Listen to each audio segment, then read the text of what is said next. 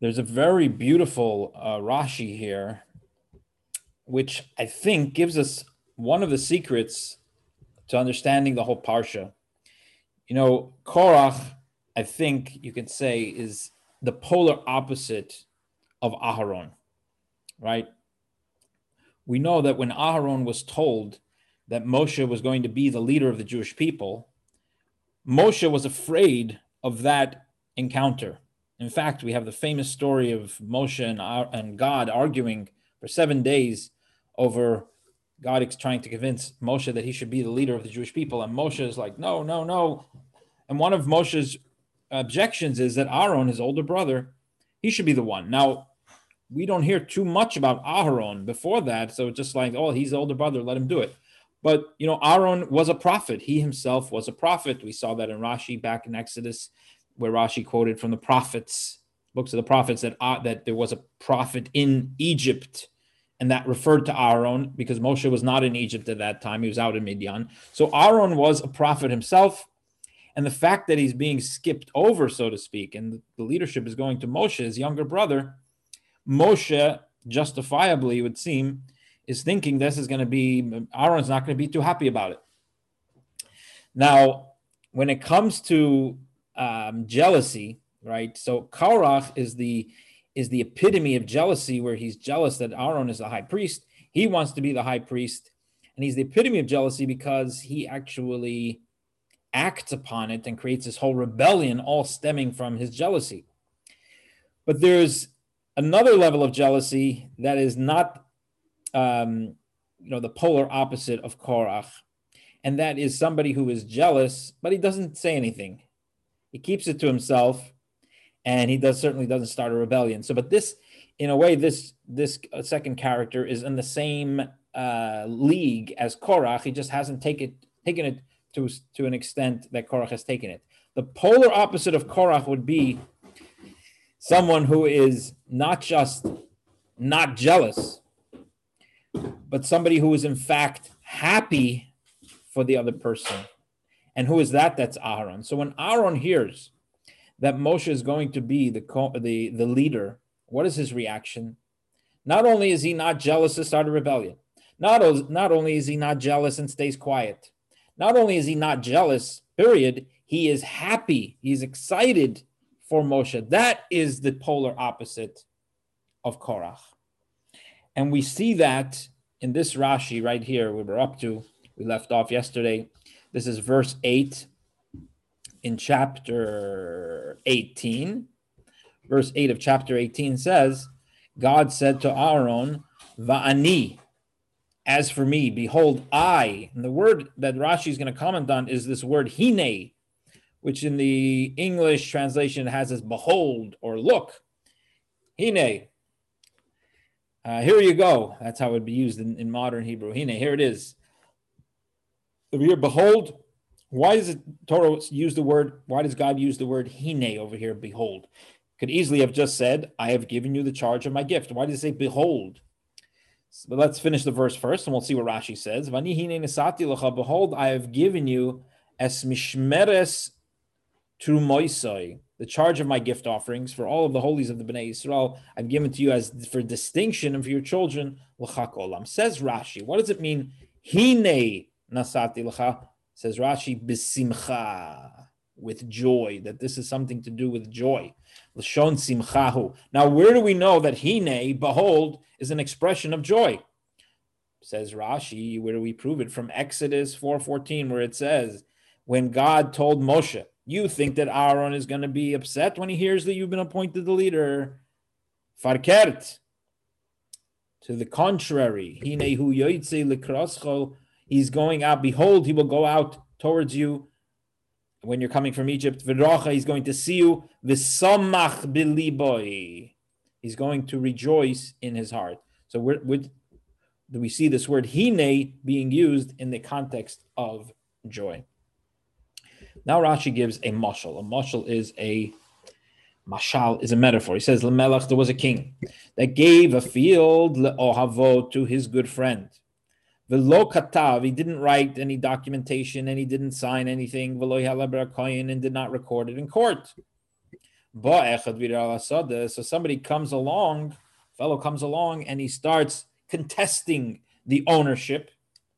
Amar le hamelech. So the melech says, the king says, Kol mi sheyirtze, whoever wants to contest this, let him come and contest. Let him come and contest against you. I'm going to write it, I'm going to sign it, and I'm going to record it in court. So that's what the king says. Now, similarly here, God is the king, and Aharon is the good friend. So it says Korach came along and he contested against Aharon regarding the priesthood. So the verse comes along and gives Aharon and his descendants Chof Dalid Matnois Kehunah, 24 gifts of priesthood, Bebris Melech Olam, with a covenant like that of salt, as we shall soon see. This concept of the salt, we'll explain that in a moment.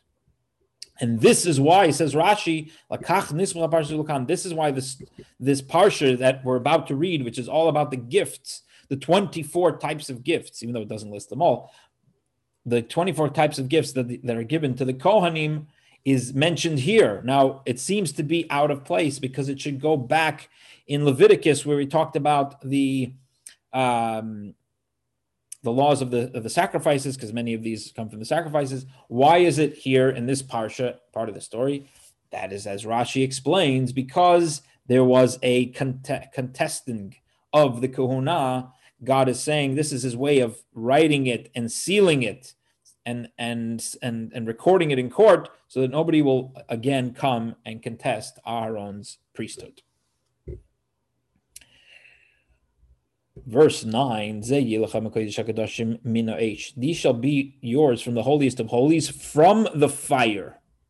Now Rashi will tell us that from the fire should not be taken literally. It doesn't mean you should be taking anything from the fire that is on the altar, because whatever goes up on the altar to the fire, that is supposed to be burnt. So what does it mean from the fire? Says Rashi, la'achar haktoras ha'ishim, after the burning of the sacrificial parts. When do the Kohanim, and for the same is true of the owners, the parts that they eat from the sacrifice, they are only allowed to partake of it once the sacrificial parts have been burnt, or at least once they've started to burn on the Mizbeach, on the altar. Let's go on in the verse. All their offerings, their meal offerings, their sin offerings, their guilt offerings. So all of these offerings have a certain part of them that go to the Kohen, and the Kohen gets to eat, and some of it goes on the altar, some of it goes to the Kohen. In some cases, the owner also gets a piece of it, but here the Torah is focusing on the fact that the Kohen is going to get a piece of all of these various types of offerings. Obviously, what's not here is the all-consuming offering, which nobody gets a part of. All goes to the altar. They shall be holy of holies to you and to your sons.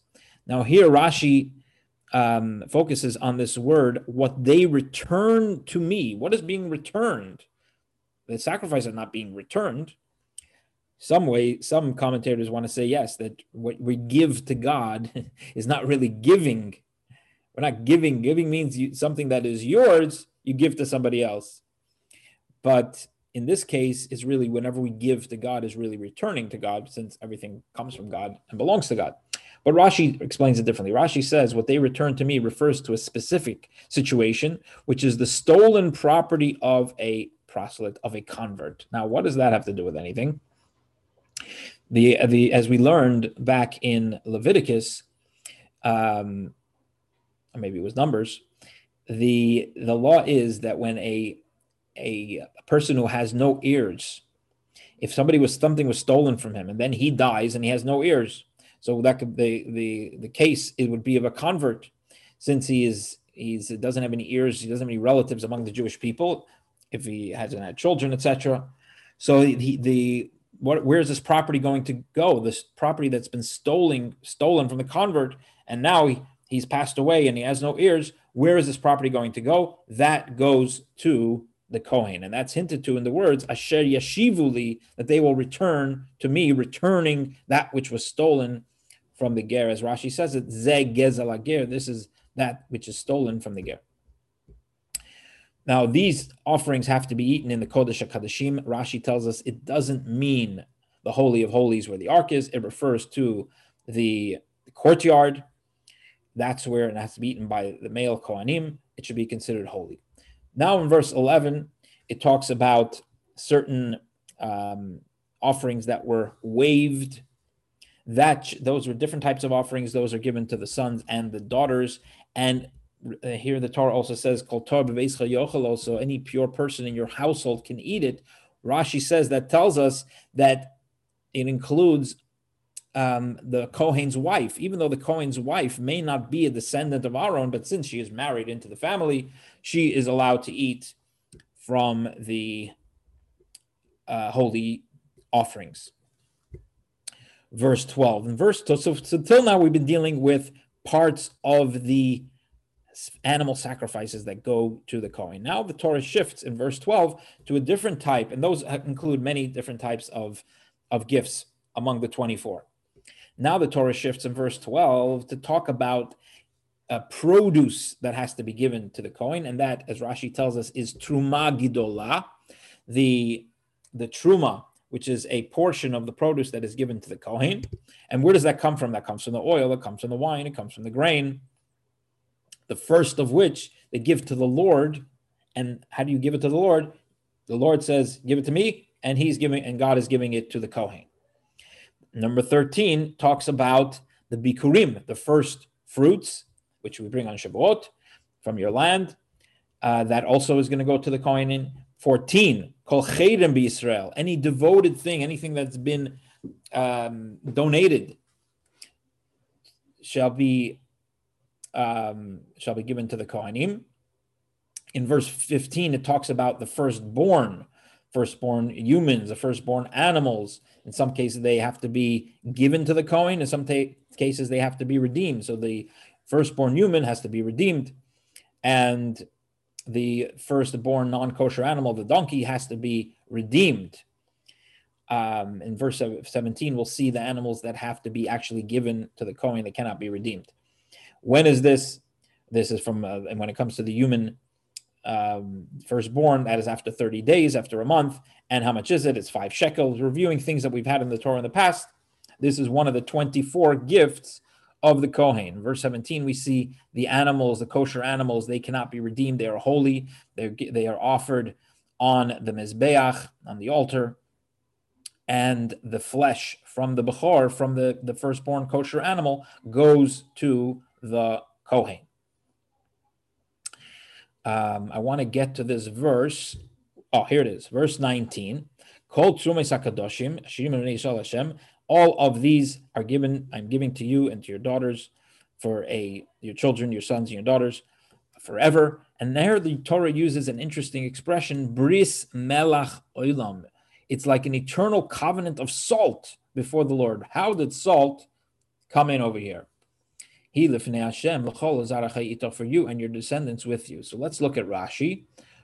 Rashi has a very interesting comment here.